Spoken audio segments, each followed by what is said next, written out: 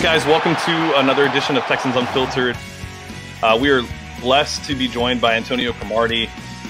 David, thank you so much for taking time out of your day to talk with me today. I'm super excited to talk to you. I see a potential cornerback one. Can move very well, can play man-to-man very well. I think that he is a better quarterback than Patrick Mahomes.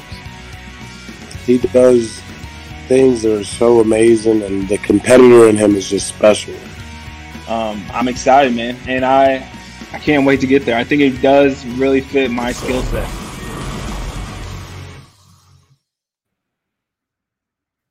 All right, welcome everyone to Texans Unfiltered. Can y'all hear me this week? Everybody hear me this week? I hope y'all can. I just bought a new mic. I do apologize for last week. It was kind of crazy, but it is what it is. All right, well, very first thing we're going to start off is Janice McNair. Can Janice McNair help us out? Because obviously Cal is absolutely lost. We've got John V, our intern, and we've got the famous Pat Storm here with us tonight, and we're going to talk this out. Can Janice McNair help us? Pat, what have you discovered? So I stumbled across this earlier. A lot of people know this guy, Michael Schwab, on Twitter. He's a huge Astros guy. And we've done some talking with him. And so earlier this week, he tweeted something out. He tweeted out a link that the Cron had published. And it had to do with a guy by the name of Kirby John Caldwell. And so Michael, being the guy that he is, he does a little bit of looking, and he sees this guy's name pop up as part of the ownership group of the Texans. Well, Kirby John is a pastor. He's been a personal advisor to Barack Obama, to George Bush. So you would think this guy should be like a saint, right? Well, Kirby John was just convicted to 6 years in prison for defrauding people of over $4 million. So I got to thinking, well, let's see what other dirt I can find. Well, Ken Lay, for anybody that's old enough to remember the Enron scandal, was the chairman and the founder of all that's of Enron, and he was one of the original investors for the team. Another shady fella. Well, there's another guy that has to do with the team. And let's see, his name is Javier Loya. Javier is a minority owner for the team, and now he is being sued by his business partners for basically stealing from the company. To the tune of over $2 million, $2.7 million, for fraudulent expenses on a company credit card, anywhere from, a $17,000 birthday party for his daughter, $4,000 dinners constantly, multiple times a week. So to me, this just screams that these people are dealing with some shady individuals, and they have been for years. And it just, to me, it screams that even when it comes to the team and when it comes to business, they have zero idea what they're doing. And that scares me, because right now this team is in crisis. This business is in crisis, and they don't know how to handle it. Cal doesn't know how to handle it. And to be kind, I don't think a lot of this has to do with Janice, just because she, this kind of just fell in her lap when Bob passed away, right? This isn't something she asked for. This isn't, she's not the one that started the team and brought football back to Houston. So I honestly don't think she knows how to handle it, just from a sense that this isn't what she was, this isn't her expertise. So I think the best thing to do right now, and the best thing that Janice can do, would either be remove Cal from his position or sell the team. Yeah, that's that's a thing that we really do need to kind of stress. Cal does not own the team. Cal is the CEO. He was groomed to be the CEO. However, it is very, very common within the NFL for the owner not to be the CEO of the team. Like, that is incredibly common. This is a different situation. Cal was groomed by Bob McNair to take over the team. Granted, it was kind of like a protective grooming because let's be honest, Cal's not the guy. He's not, for all the faults that Bob McNair had, Cal is nothing like his father. The good or the bad, apparently, at this point. And he is a CEO, and a CEO can actually be fired. Now, granted, I don't know if Janice will actually fire her own son, but is there any sort of, I mean, granted, this whole group sounds like a bunch of criminals and crooks anyways, but is there any hope that among these criminals and crooks, they have enough power to override Janice and remove Cal as CEO, or does Janice have complete protection as controlling owner? Yeah, she can't be overrun, as far as I know, unless they have a board type of situation, which I'm not aware of. I've been doing all sorts of looking. I can't find anything on it. I can't find like a definitive structure if they operate like a normal corporation. So, I mean, I think Janice could absolutely fire him. Not fire him, but they would remove him, have him step down, have somebody else take over. Cal does have he does have a younger brother that could take over. He's been a successful businessman of his own. He runs a very successful company, something like $2 billion in investments. So I think that would probably be the way they go if they don't sell the team. If they were to remove Cal. Yeah, Robert McNair Jr. He goes by his middle name, but I'm blanking on his middle name right now. I'm sorry. Kerry. Robert Kerry McNair. There we go. Kerry McNair, actually, he's been kind of independent. My joke about it a couple of years ago when we kind of talked about it was Kerry is fine on his own, so his dad didn't baby him. Everybody can kind of feared Cal taking over in some regards, just because. I mean, look at it. I believe that they were hoping that the Texans would be set up under football individuals and they would just let him run. The football guys just run the team. And all this crap about the Texans not being a well-run organization. I mean, it's under Bob, we had our issues, but the team was professionally ran and it was respectively ran. It wasn't this clown show. Were they too slow to fire people? Yeah, they were too loyal. They've always been too loyal. But Bob McNair set out having a mission of wanting to be like the Steelers. He wanted to be like the Cowboys. He wanted to be a brand that just signified stability. That's why we don't get uniforms every year. That's why we have the same uniforms from day one. That's what they were looking for, that stability. Granted, Cal comes in. What was it? 6 months after assuming complete control, let's build. Brian Gaines gone. Like, just there you go. Doesn't let him, establish himself at all. Just cuts the rug out. And the rumor at that point, like apparently the positivity behind that was Cal was going to be more of a decision maker than his father. He was going to be aggressive. He wasn't going to let things sit and stew. Well, it kind of turns out it might have been for other reasons that we'll kind of talk about here a little bit later on the podcast. All right. Next thing up. We really don't want to talk about this. I'm going to be so tired about talking about this. Yesterday, it seemed like things were kind of, warming up. Deshaun didn't seem so bad. And then I wake up this morning and Lance Zierlein, who everybody knows in Houston, Lance, very well respected. He is right more than he is wrong. Tweets out, and it wasn't the main part of the tweet, but it was a response to the tweet that pretty soon Deshaun Watson is going to request to be traded.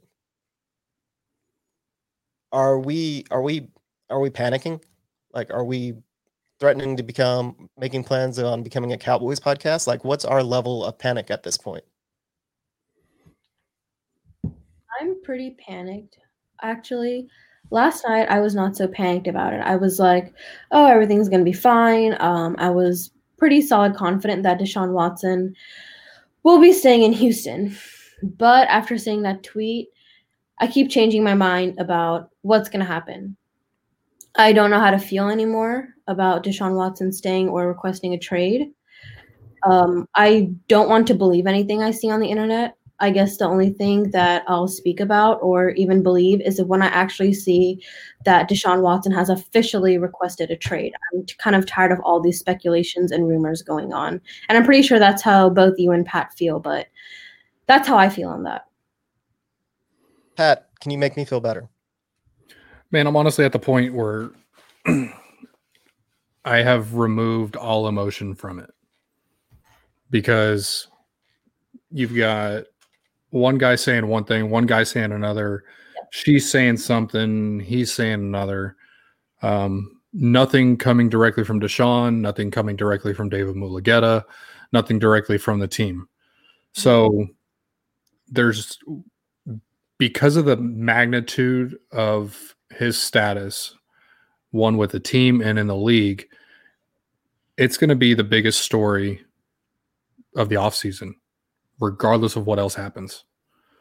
And so we just got to be prepared that it could go one way that we all are going to hate, but it could go the complete opposite direction, and they could reconcile everything with him, get him on board with whoever they hire as a head coach, and everything's honky-dory come September when the season starts.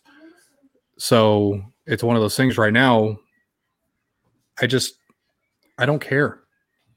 I'm tired of stressing over it, because it's not going to benefit me in any way. I've asked multiple people on both sides, and nobody can give you a straight answer. Nobody from the team can give you a straight answer. Nobody from the local media can give you a straight answer. Nobody from his camp will give you a straight answer. But I get it, because nobody really knows. They don't have a head coach yet. So, of course, nobody knows how this is really going to go. Yep. And I think we're also tired of talking about negative things on Deshaun Watson. Oh, definitely. And I mean, here's the truth. We won't be a Cowboys podcast. We'll talk Spider-Man or something. Like, let's be real. Like, football will be over in Houston. We won't even know what the NFL is within the entire city. Well, I mean, and here's the other thing. Like, it keeps being brought up that look at what Jalen Ramsey was able to force himself out of Jacksonville. That was the comparison, especially because him and Deshaun share the same agent. Yeah. And then DeAndre Hopkins was able to force himself out of Houston. Force, in quotations, because he said he knew he was going to be traded, but he didn't really ask for a trade. He just knew how to put it in motion because the Texans wanted to trade him. And I even think that with the Jaguars, they wanted to get rid of Jalen because they knew they were going to rebuild. The Texans don't want to get rid of Deshaun. Like, I don't, honestly, like, it's the NFL. We've talked about it before, especially if you look at the most recent collective bargaining agreement. The players gave up all their power. The only thing Deshaun can do is not play. And if he doesn't play, the Texans don't have to pay him, and he does not accrue a season on his contract. Now, Pat, you just jump back in. Am I wrong on something about that? And what am I missing here? No, you're 100% right.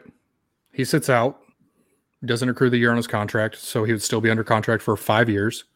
He loses money every day that he's out of training camp, and the team can fine him additionally on top of that. So, plus he doesn't get paid.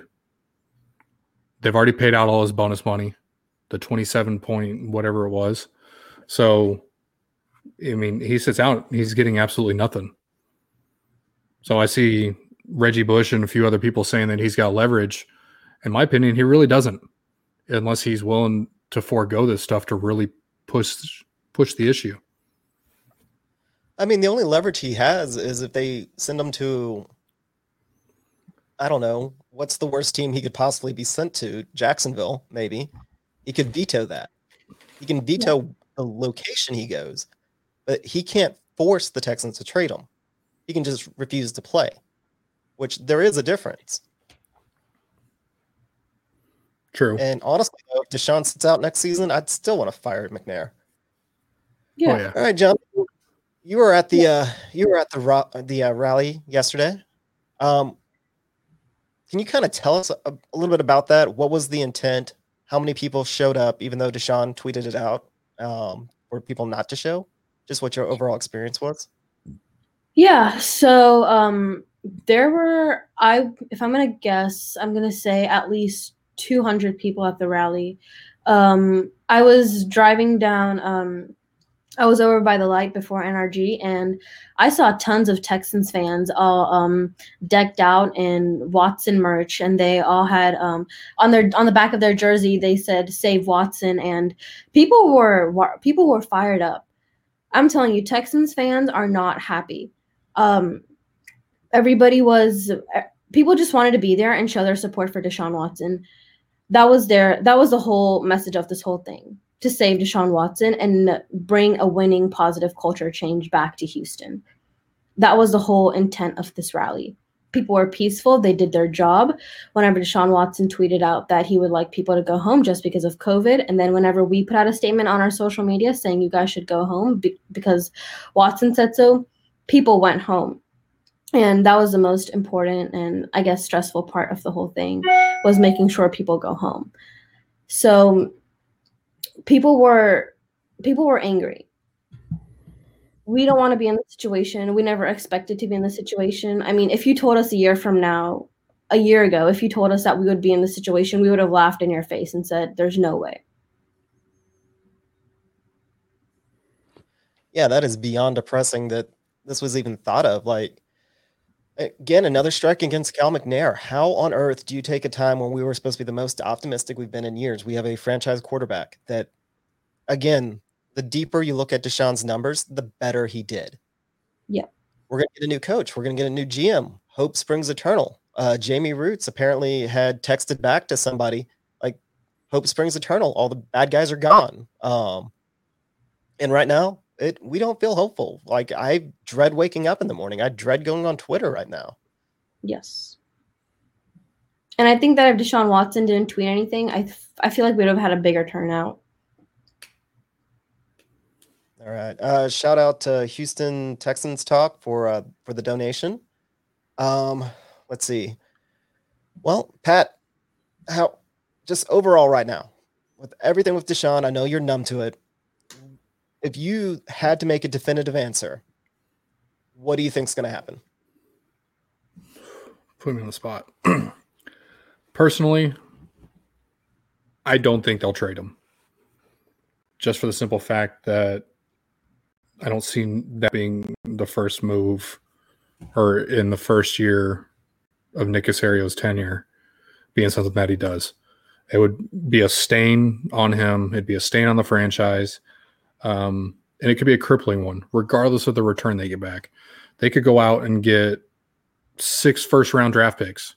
They could trade him to the Jets, get 4 draft picks for him this year and 2 next year, and it would still suck because this team waited 17 years to find Deshaun Watson. So unless you're getting back 17 first-round draft picks, it's not worth it. Like, it just doesn't make sense to me. He's a generational talent.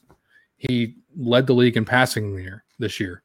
He led the league in a number of categories this year. And I understand he's unhappy, and I get it. I can appreciate that.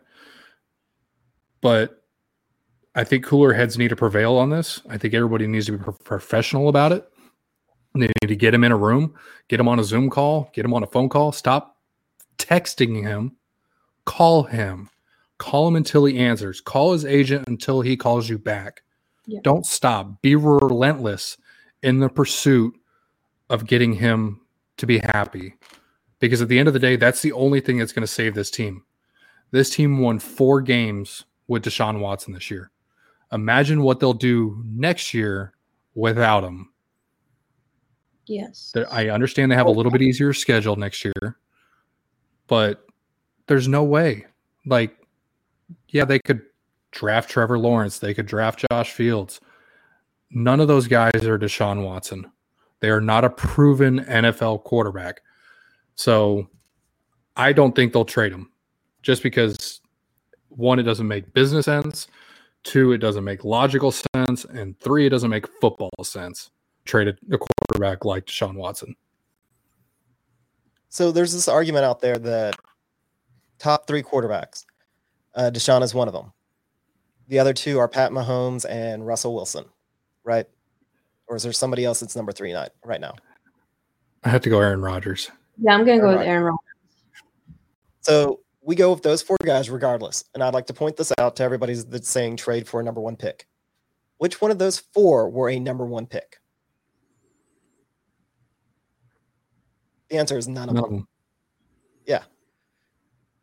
I mean, that's how hard it is to get a top quarterback. Now, if we start going down the list on the top 10, I think maybe 2 guys were actually number 1 picks. Let's see. Kyler Murray was a number 1 pick. Do you consider him a top 10? No. If you play fantasy. He's fringe. He's close. He's close. Baker Mayfield. No. God, no. Oh, no. All right. So we've got right now we're up at I can't even think of like the next one. Jared Goff. No, absolutely not. Like I can't even ask that. And who's another quarterback out there that was a number 1 overall? Like a first round? First round. Carson Wentz was number 2. He's definitely not it. He's fallen off a cliff. Tua? Nope. I'm trying to go down the list. Cam Newton? Nope. I mean, a long time ago. I mean, but I'm saying currently playing. Like, that's why it's so hard to put it together. Jameis Winston, he's playing, but no. Lamar Jackson was at the end of the first round. Everybody passed on him, including the Ravens. The Ravens got him with their second first-round pick. Yeah. So, again, the whole point, Joe Burrow, maybe. I mean, he doesn't have a knee anymore. Maybe we're out on Joe Burrow. We don't know yet. I mean, he's still not at the same level. Like, you don't give up a quarterback like Deshaun Watson. There is no way to predict how you could get another Deshaun Watson. And it doesn't matter how many draft picks you get back to do so. You have to get enough draft picks to build a team like the early 2010 Texans. And you saw what that was like. If we had a quarterback like Deshaun Watson for any of those years, we have a Super. They should have won it with Matt Schaub. They almost won one with Matt Schaub.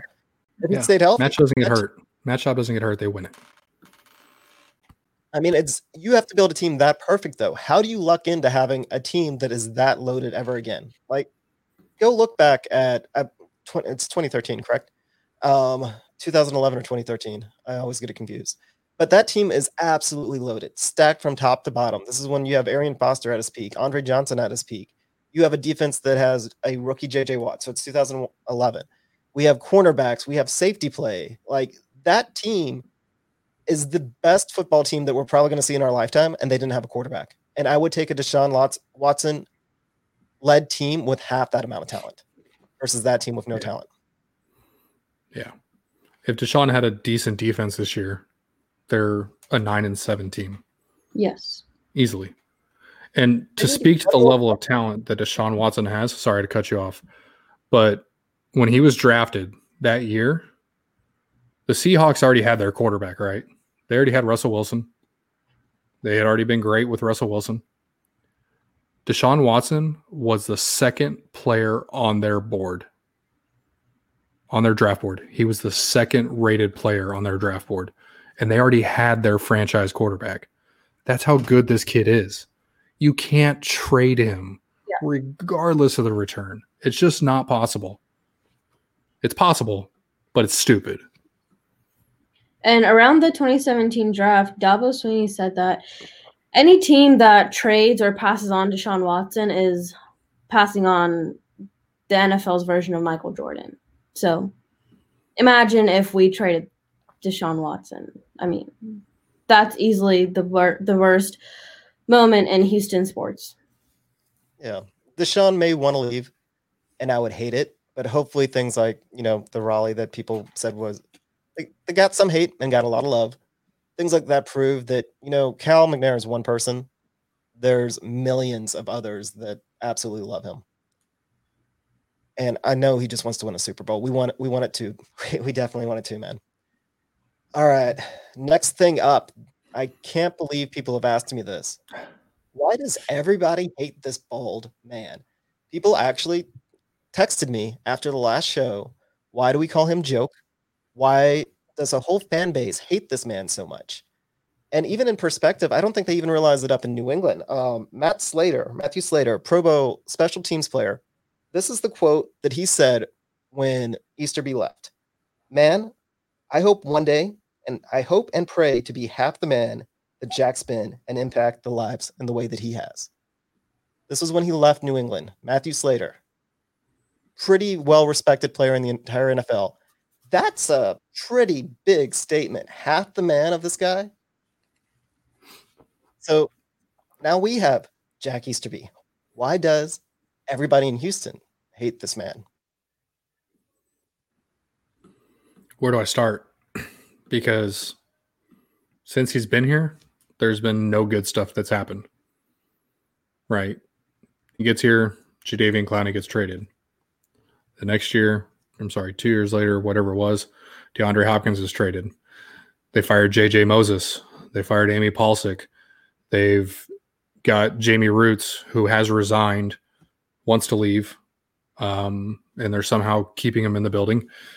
You've got Brian Gang gets fired, and then they fumble the Nick Caserio hire the first time. They fumble it the second time because the Patriots say no. It's just been everything that could possibly go wrong has gone wrong for this team. And everything keeps going back to him. His name always comes up on it.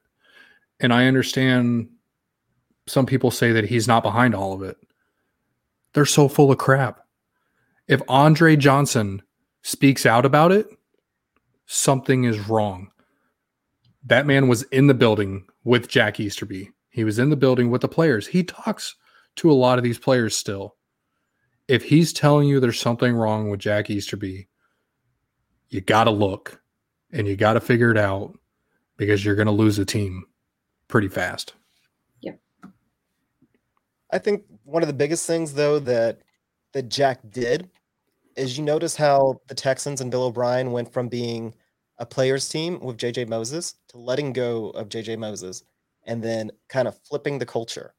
He wanted Bill O'Brien to have the players feel like they were walking on eggshells. That's an actual quote.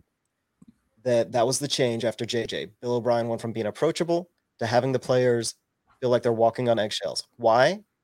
And players aren't idiots. Jack wanted to be the vacuum. He wanted to play that same role that he played in New England, where no one talks to Belichick. Belichick is a god walking amongst people there. But Jack Easterby was the guy everybody could go to. That was his role, and he was trying to recreate it down in Houston. We have talked over and over and over. Whenever you try and copy anything that is done in New England, it leads to disaster. Jack was creating a divisive environment from day one because he had convinced everybody to kind of flip how they act so he could be their go-to. This was in 2019. Other things that y'all may have forgotten, especially if you listened to the show and you weren't aware of it. Jack was a part of the tampering charges when they originally tried to hire Nick Caserio. He goes to the ring ceremony in New England. The next day, Brian Gain is fired. 2 days later, it leaks out that the Texans are going after Nick Caserio. Like, they interviewed one other guy, and then they're going after Nick Caserio. Like, these plots they're not even complex. Like, they don't even do a good job of hiding their intentions. Anybody from the outside could have definitely felt it or seen it. It doesn't matter what they come out after the fact and try and defend him. The next thing was DeAndre Hopkins, of course, being traded. And part of the reason why it was so urgent that you traded him was the cultural thing. And it leaks out that it was because of baby mamas. Let's be real. Bill O'Brien didn't care. He has one. He has one baby mama. One. Yeah. And they say baby mamas. They don't even know their players.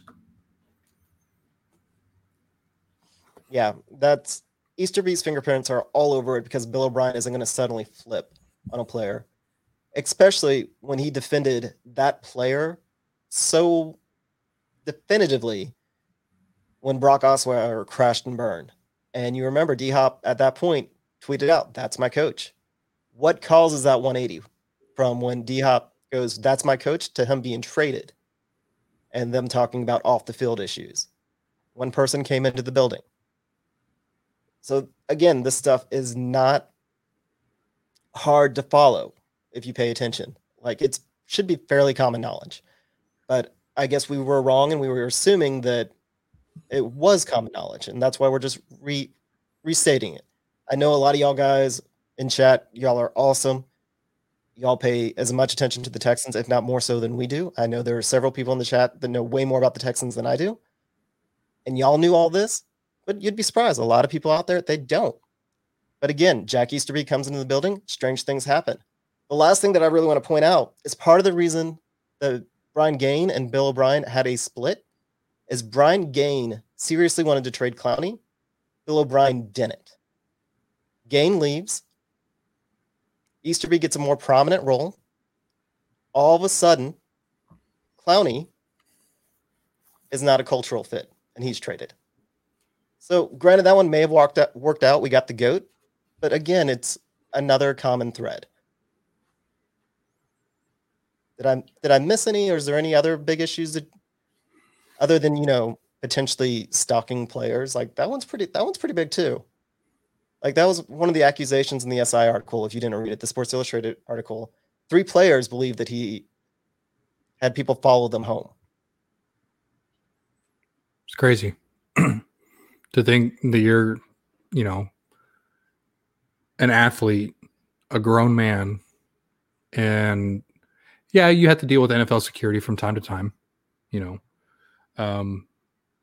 but if you're staying out of trouble and you're not being, you're not being a disruption, why are you being followed? I don't understand it. What is it that these people have an issue? If they can't trust the players, cut them. If you don't trust them, cut them or trade them. You don't follow them. They're grown men. All right. They're not cheating on you. They're not stealing from you. They're playing football for you. You don't have them followed. It's ridiculous. Well, what this screams to me, and it's gonna kind of segue into our next section, is Jack Easterby apparently had some sort of roster control. Very little bit. He was apparently in on, and when I say that, I mean he was in on the discussion. It doesn't mean that he got final say. If he's having people followed, he is looking for dirt on them so he can tell whomever's making the decisions to trade them, to trade them. That's what it screams to me. Is my theory way off base? I mean, I don't know, because I know one of them's not on the team anymore because he has to leave. That's, yeah, just sad. All right, well, I'm going to bring you to my original title card for this episode because Texans Twitter had even me all excited. I was like, is EB going to happen? Is Eric Bieniemy going to be our next head coach? That's what was going on yesterday. That was going on from people that we are well connected with, including James, the founder of Texans Unfiltered. He was one of the original people that leaked it out there. There was a lot of smoke. And now it's kind of gone away. So what do we think? Is this happening? Are we going to get excited? Are we going to be meh? Like, what's going on? Well, John V, I'll let you answer first. What do you think? If we get EB, are you happy? Yes, I'm super happy. I'm trying not to get too excited right now since we haven't heard anything today at all, which I'm not really taking as a good sign. Last night, I was pretty happy about it. Do I still think we could get Bieniemy? Yes, but I just kind of want to tell everyone, don't get excited. We're still Texans fans. We've been disappointed. You might want to prepare for disappointment. Yeah, there was a lot of smoke, right? And I think the fact that Nick pushed so hard to get the NFL to change the rule kind of speaks to how much they want him. You don't approach the NFL about changing a rule that's been in play for forever. It's the way you can interview somebody. And so I think that culminated with what we know the players have said, what we know how Deshaun has spoken about him, how Justin Reed has spoken about him, how Andy Reid has spoken about him, how everybody around the league thinks this guy needs to be a head coach. And I agree. I truly do believe he needs to be a head coach. I'm prepared to be let down because from the beginning, I've said they're going to screw this whole thing up. So I'm not getting my hopes up for him to be the head coach. I would absolutely love it. But the simple fact that we hear just tonight from somebody that's pretty well connected in the NFL that he had a really good interview.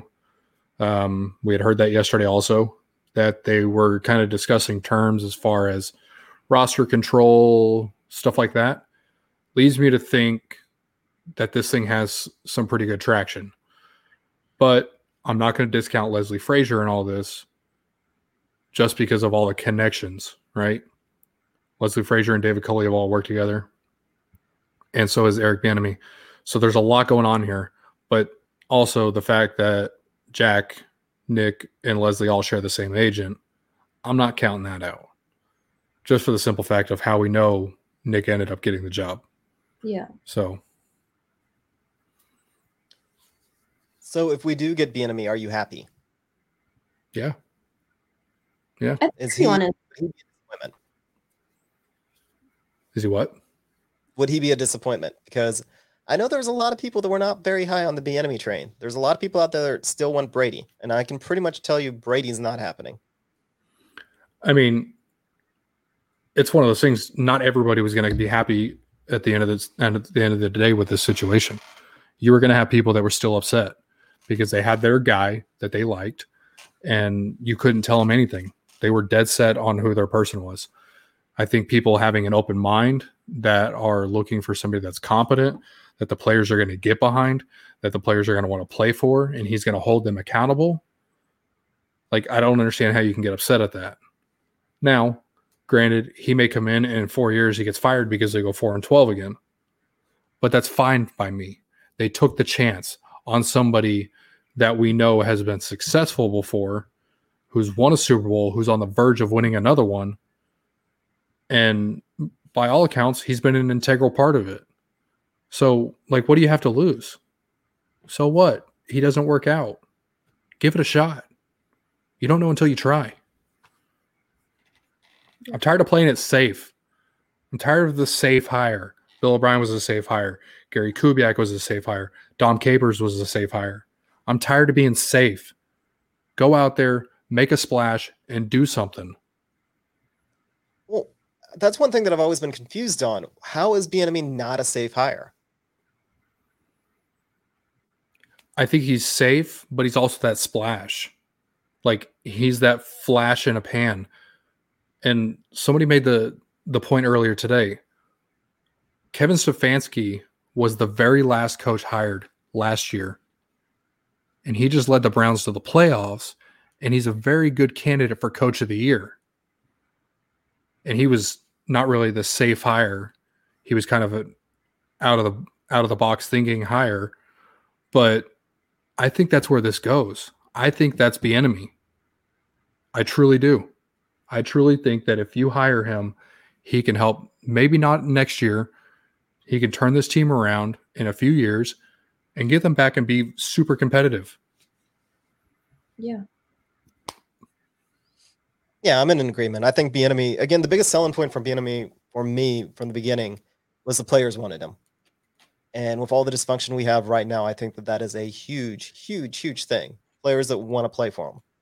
Again, I said it last week, and maybe it was last week. It might have been on Texans Thoughts on his show, that part of the reason that Bill O'Brien was able to get underperforming teams to perform as well as they did is he had the locker room on his side.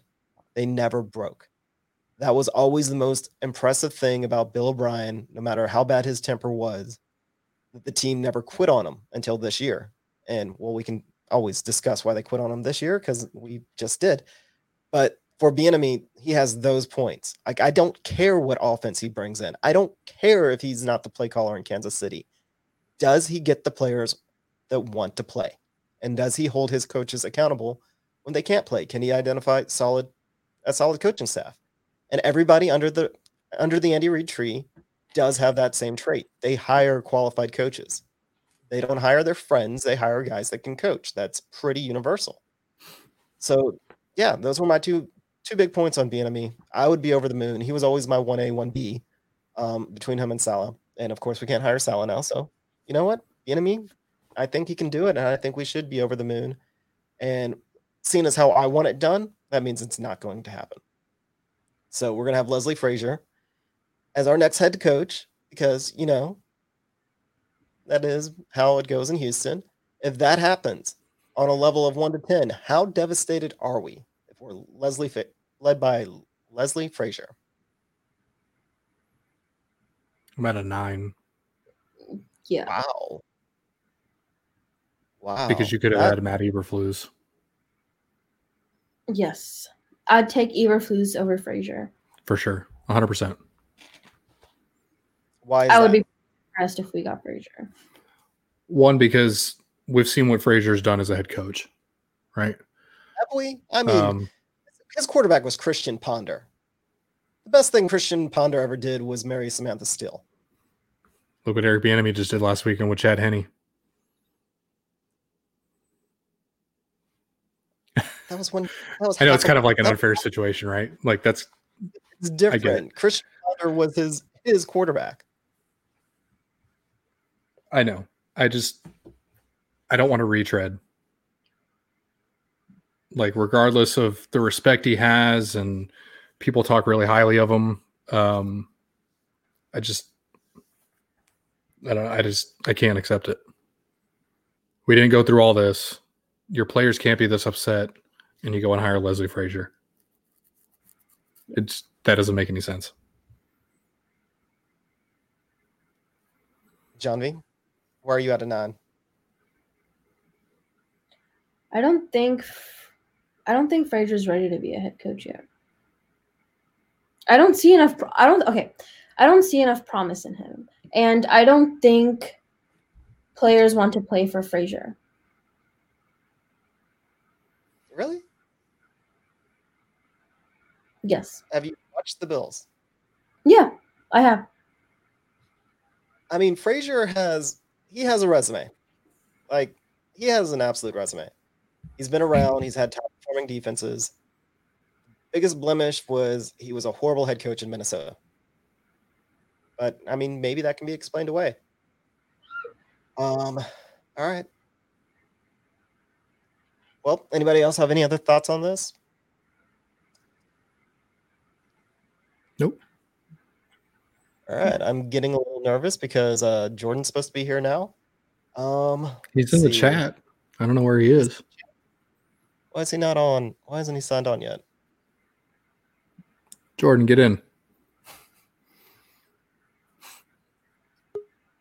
Oh, there he is. Maybe he's having technical difficulties. There he goes. He wasn't letting me in to begin with earlier, so. I'm just going to remind everybody, if you like us, please hit that subscribe button in the bottom corner. Let your friends know about us. We have fun. We talk Texans. And we've got both Texans Thoughts and Patrick Storm here every week. And they're superstars in Texans Twitter. And, of course, Jordan is on his own time. We are very appreciated when he's here. I'm sure you've got questions and maybe some answers. Got a lot of questions for us today. Hopefully, yeah, you're right. Sorry? Did you bring any casserole? I didn't, man. I didn't. Dang it. Eventually I'll come down to the H and we'll have a big meetup. We'll cook some casseroles for sure. In thought of Nick. I hope he'll like it. But we got a lot of questions today. Thank you guys. We got too many to answer on the pod. I cannot lie. So I'll get back to the rest of them on Twitter. But we're gonna start off with where's the first one that I liked? Where'd it go? I lost it. My bad, y'all. 1 second. Where did it go? Okay. This is a good question. I like this one from Texan Tears. We feel your pain, brother. But he says, how much leeway should the new defensive coordinator give Lonnie Johnson, Jonathan Grenard, and Ross Blacklock, some of the younger guys on the roster? What do you think about that, John? I would treat them all like they're rookies again. I mean, honestly, like at this point, Lonnie Johnson, he gets a pass because they threw him into a new position without, any warning whatsoever. Yeah. And again, I stressed it before. It's kind of high. It's kind of hard to play high safety by yourself when you've never done it. They're expecting him to turn around, look towards the line of scrimmage when he was a press man corner. So he has to flip his body around, read and react differently than he had previously, and also understand the way offenses work in a different way. Like, yeah, he has the obscene physicality to play that position. Like, he can do it, but it's going to take a little bit for him to learn it. And I mean, granted, he did get a lot of snaps. I just didn't trust this coaching staff to properly treat him. And then Blacklock, again, you draft him for one reason. You talk him up all summer like he's going to do one thing, and then the season happens and you ask him to do something else. Same problem, even though he played the same position. He went from, shooting gaps, probably playing a defensive end type position, to being asked to control the line of scrimmage and maintain his gaps. Like, what the hell? Again, different body style, different play style, different way of reading and reacting. It's completely different, even if he's lined up at the exact same position. And then Grenard, I don't know. I thought it was injuries for why he didn't play. I don't really have an excuse for why he didn't really play, other than this team is hopelessly devoted to Whitney Merciless, who has earned it, but he hasn't played up to it anymore. And at this point, Merciless should have been sitting behind Grenard. He really should have been. But it is what it is. I think new staff has to come in, give them more snaps, let them see if they can actually play. I hear you. I think I get your idea of treating them as rookies. I think I wouldn't go that far because I think with rookies, like you have to give them like 2 or 3 years, but I know where you're coming from. And I think definitely they deserve at least this next season to understand and learn from the new DC, what their role is going to be, what the new scheme is going to be. And basically they just need to have continuity at the same position, at the same role, so they can work out all the little kinks and improve and do the best job that they possibly can. So we got to have some patience with those young guys. Absolutely. All right, next question from RJ Yardbird. He says, if Cal and Easterby leave Caserio be and let him do his job, is it foolish to think we could see a short turnaround? Not next season, obviously, but Pat, do you think if Cal, he really takes this hands-off approach like we all want him to, just let Casserole and the head coach, let them be? Can we have a short turnaround? I think so. I think Nick is the type of guy that'll make the necessary moves. He'll cut fat here, add some talent there, and really get the ball rolling. Of course, if they get the right head coach. But I think, Cal's got to take his hands off of everything completely. Step back, go away. We'll see you in 2 years again. Jack needs to go and be on the business side and fix whatever he can fix over there. And you know what? Real quick, I want Jack to take the role. I don't know if anybody has ever seen the show Billions. If you've seen the show Billions, and Bobby has this lady in the office, and she's a therapist, and all she's there to do is to motivate people to do their job better. That's all Jack needs to do. Yep. Go do that. Don't be at practice. Just sit in your office and let them do their thing. Stay away. Let football players be football players. Let football coaches be football coaches. And you could be a motivational speaker and charge $500 an hour for your motivational speeches and leave my football team alone because I'm tired of it. But yeah, I think if those two guys can get their hands out of the mess, then I think it could be a pretty quick turnaround. I hear you too. I think Castro, like a lot of people around the NFL, really strongly believe in him, and we do too. I'm personally, for me, he's growing on me a lot. Some of the moves that he's been making, I'm a fan of it. So I think that if there's no obstructions in his way, and if we get the right head coach, like you said, if it does be Eric Bieniemy, I think next season we could be in the playoffs. I really do believe it, because just having Deshaun Watson alone will get you in every single game that you play, basically, right? And you get a little bit more luck next season. You get more better players at some certain positions, and definitely playoffs should be very attainable. All right, Jordan, next question. For you real quick. Hit me. You missed it. Eric Bieniemy, if we hire him, are you happy? Or are we sad? First off, first part of the question, do you think it happens? Second part of the question, happy or sad? First part, I definitely do think it happens. I think it's the only head coach hire right now that is going to keep Deshaun Watson in Houston. Well, I wouldn't say keep him in Houston, but keep him happy and want to play. So I do think it's going to happen. And I think with all the negotiations that we've heard, they're at least close. And I know it's not finalized yet, but I do think it's going to happen. And will I be happy? Absolutely. Because at the end of the day, he's been one of the top consensus guys. Maybe he's not your personal number one, but from a lot of people around the league, he's always been talked about as the top guy for the past 2 years now. He has the resume, he has the experience, he deserves his shot. And I think what he can bring to this team is what we need: a great offensive mind, a great leader of men. And yeah, I would be very, very happy. Do you think it's possible that he will turn down the position? I think the only way he turns it down is if Deshaun isn't fully on board. But from everything that we've heard, Deshaun likes Bieniemy, and so I don't think Bieniemy would turn it down unless the front office can't stop falling on their own face and making mistakes like that. But Pat, I wanted you to actually answer that. Do you think that there's a chance that Bieniemy turns down the position? No, because I think if this year, if he doesn't get the job, that he's like, it's over. Like, I think this is his last chance, and not because he's not deserving of it, but if you interview for a position 13 times and you don't get it, I think that just kind of the writing on the wall that it's just not going to happen. And so I think, unfortunately, this is his last chance. Could very well be wrong. Steelers could fire Mike Tomlin next year. Somebody else, Joe Judge could get fired next year. I don't know. And he could land one of those jobs. But I think this is his last chance. And I don't think he turns it down. Yeah.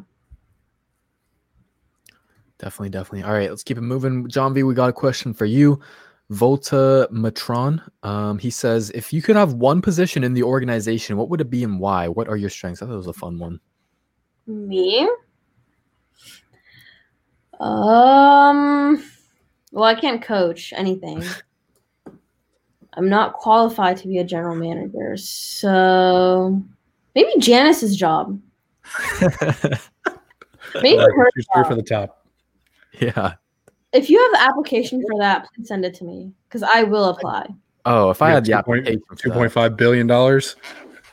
Yeah, if I had that much money, I would buy the team. But no, yeah, I definitely can coach. I'll tell you that. I'm not qualified to be a general manager.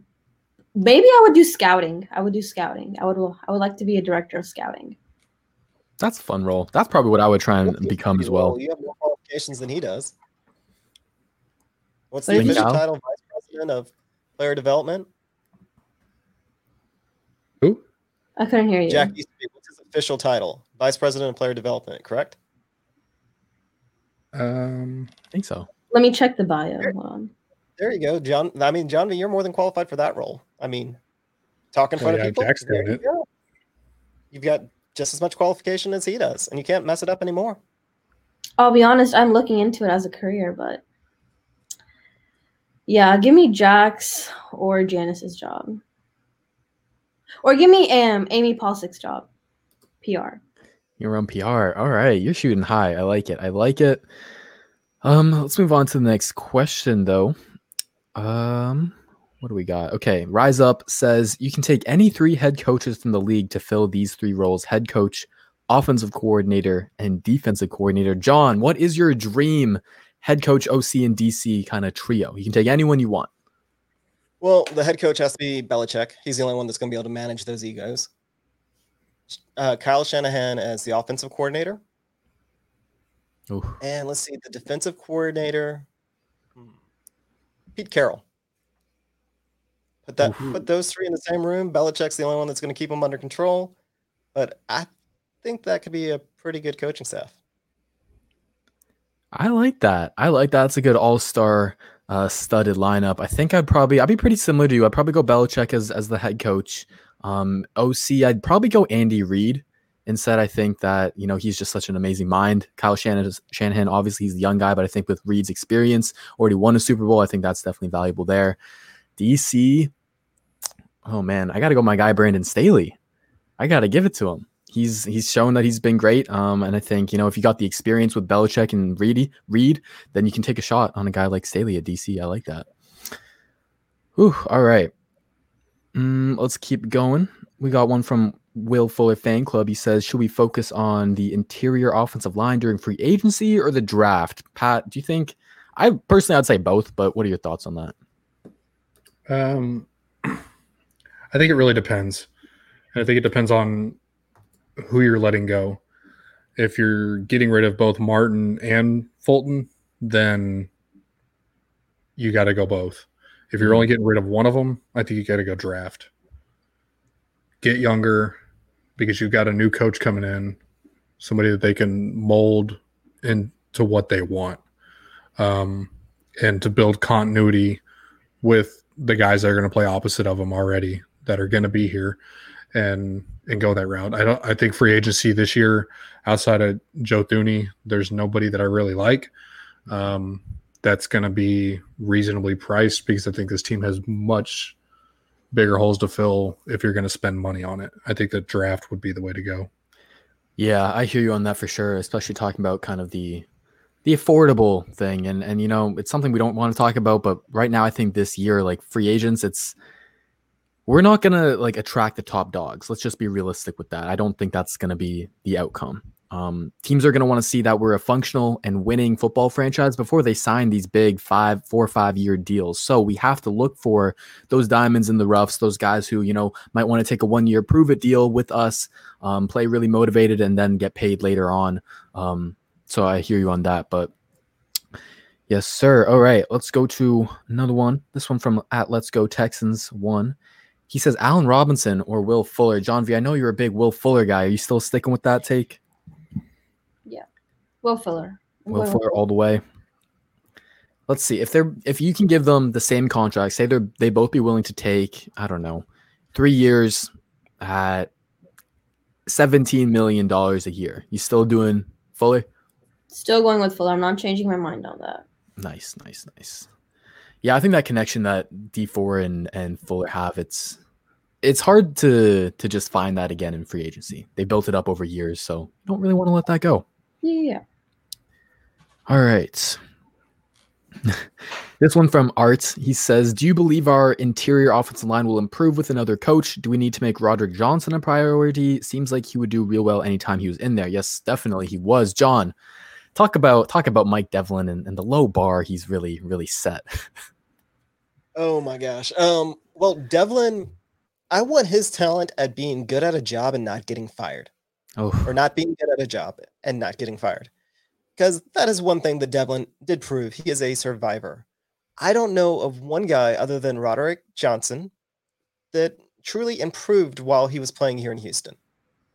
And then, Devlin also made some of my favorite quotes, among them when he was talking about Laramie Tunsil, that Laramie Tunsil, he wishes could go and coach the guys. It's like, dude, you are the coach. Whatever Tunsil's doing that you want him to coach, you coach him.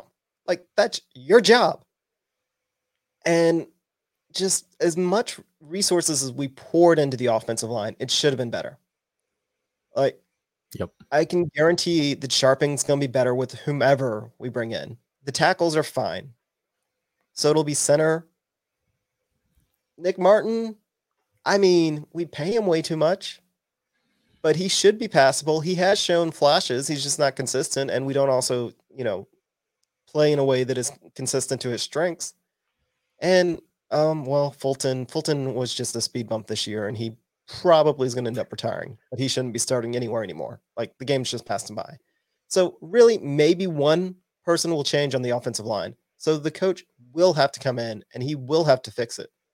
And I am about 100% sure that there's not a worse coach out there for the offensive line. Like, there can't be. No. But we are Houston. And whenever you say something can't be worse, it can always be worse. I hear you on that. I think, with Devlin, there's just a lot of basic fundamentals that you saw with this offensive line that really did not help them out. Just little things like playing with poor pad level, not having good hand placement, just some little technical things, and even their inability to pick up blitzes and stunts, stuff like that. Like, that is all coachable. Where sometimes they just look completely lost, right? So I think the bar is so low, and the hashtag I've been using is hashtag DDWDD. Don't do what Devlin did. That's all. That's all we're asking. Just don't do what Devlin did. Don't rotate your left tackle like Chris Clark and Roger Johnson 2 years ago. Don't rotate your left guard like Max Sharping, Senio Clemente, and Brett Quavale. Just don't do that, please. Just teach them the basic fundamentals and get out the way. And that's all we're asking for. What was mind-blowing to me is I've heard from multiple offensive line coaches growing up that run blocking is way easier than pass blocking. And yet we can't run block. We can't run block for shit, which is crazy with, like you said, the amount of investment that we put into this line. 2 first-round picks with Laramie Tunsil, another first-round pick with Titus Howard, second-round pick with Sharping, second-round pick with Martin. That is like what the top offensive lines in the league invest into their O-line, and they see the results. And so when you're seeing that talent is there, it's not the talent's fault. It's the coach. The coach has been here for the past 7 years with Bill O'Brien and haven't seen squat. So that's definitely when you know he's the issue. All right, we got one more here from free agent NFL fan. He says, do you think Duke and David Johnson are cut in order to make way for Mark Ingram and a rookie? I see a lot of hype around Mark Ingram now that the Ravens did recently cut him, Pat. What do you think about Mark Ingram, and what do you think about David and Duke Johnson and the future on their team? I think it depends on who the head coach is going to be. If you bring in Eric Bieniemy, he's a running back guru, and we know this. He's proven it time and time again. Then, I would absolutely take a shot at Mark Ingram, but I'm not cutting Duke. I'd easily cut David Johnson, though. I think Duke, in a system with a back like Mark Ingram, where they would complement each other really well, would just be prolific for Deshaun. So I think, I would cut David, keep Duke, sign Mark. I hear you. Mark Ingram he's that bruiser. He's that in between the tackles runner. And like you said, that combo with Duke Johnson is what we saw with Carlos Hyde when we had one of our best rushing seasons, right? So I think, the whole talk about this season is, you got 2 pass catching backs who can also run it. So you have that kind of, what's the word, where you don't know what's going to come, right? But we saw that it doesn't matter if you don't know what's coming if we can't actually do either of those well. Yeah. Right. So I'm with you on that. Hopefully Mark Ingram has still got it. I haven't watched many Ravens games, so I don't know if age is catching up to him or not. It's interesting that he did get cut at the time that he did.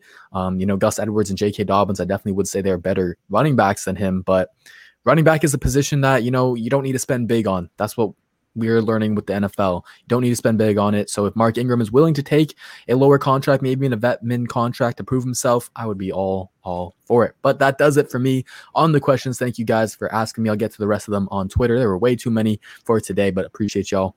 And I'll hand it back to you, John. All right. Did we miss some breaking news or something? Chat's kind of going nuts about Deshaun Watson's Twitter. Oh, Lord.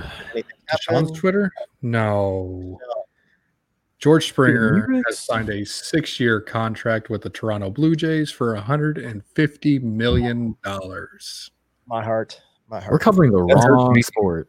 That hurts me because I'm a Red Sox fan, and now I have to play him multiple times throughout the season, and I know how good he is. So he'll definitely will be missed for sure. Nothing on Deshaun. But really happy. On Deshaun? I didn't see anything. Okay. We made some trolls in our chat, getting our hopes up. Nope. Okay. Alrighty. Well, I would like y'all to kind of take notice that none of us are wearing Texans merchandise. As much as we love this team, we're all sitting here talking about the Texans. We are spending way too much of our free time talking about the Texans. Throwing it out there. Please support local local vendors in a way to kind of represent the H. Things like Running Game, things like Apollo, 512. Again, follow me on Twitter, John A. Wade 3. I have a whole list. I'm going to pin it to the top of my profile. Don't buy anything from the Texans until, this whole thing gets resolved. And if we're overreacting, great. But I would rather overreact and instead of, possibly not do nothing and Deshaun leaves. Again, I want to thank everybody. Jordan, you want to give your channel a shout out? Where can they find you? Sure, yeah. Texans_thoughts on Twitter, just Texans Thoughts on YouTube. Appreciate that.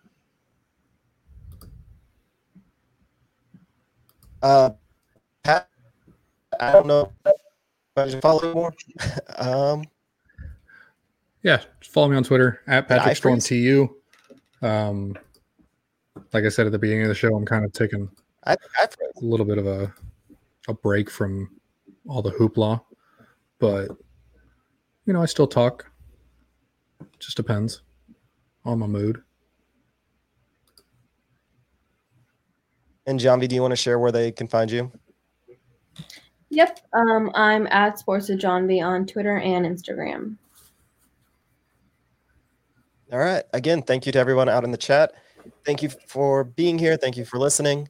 We will hopefully be back next week. We'll be a lot happier, right? Fingers crossed. We're going to be happy next week, right? Come on. Okay. Go Bills. Go Bills. Go Bills. Go Bills. Yes.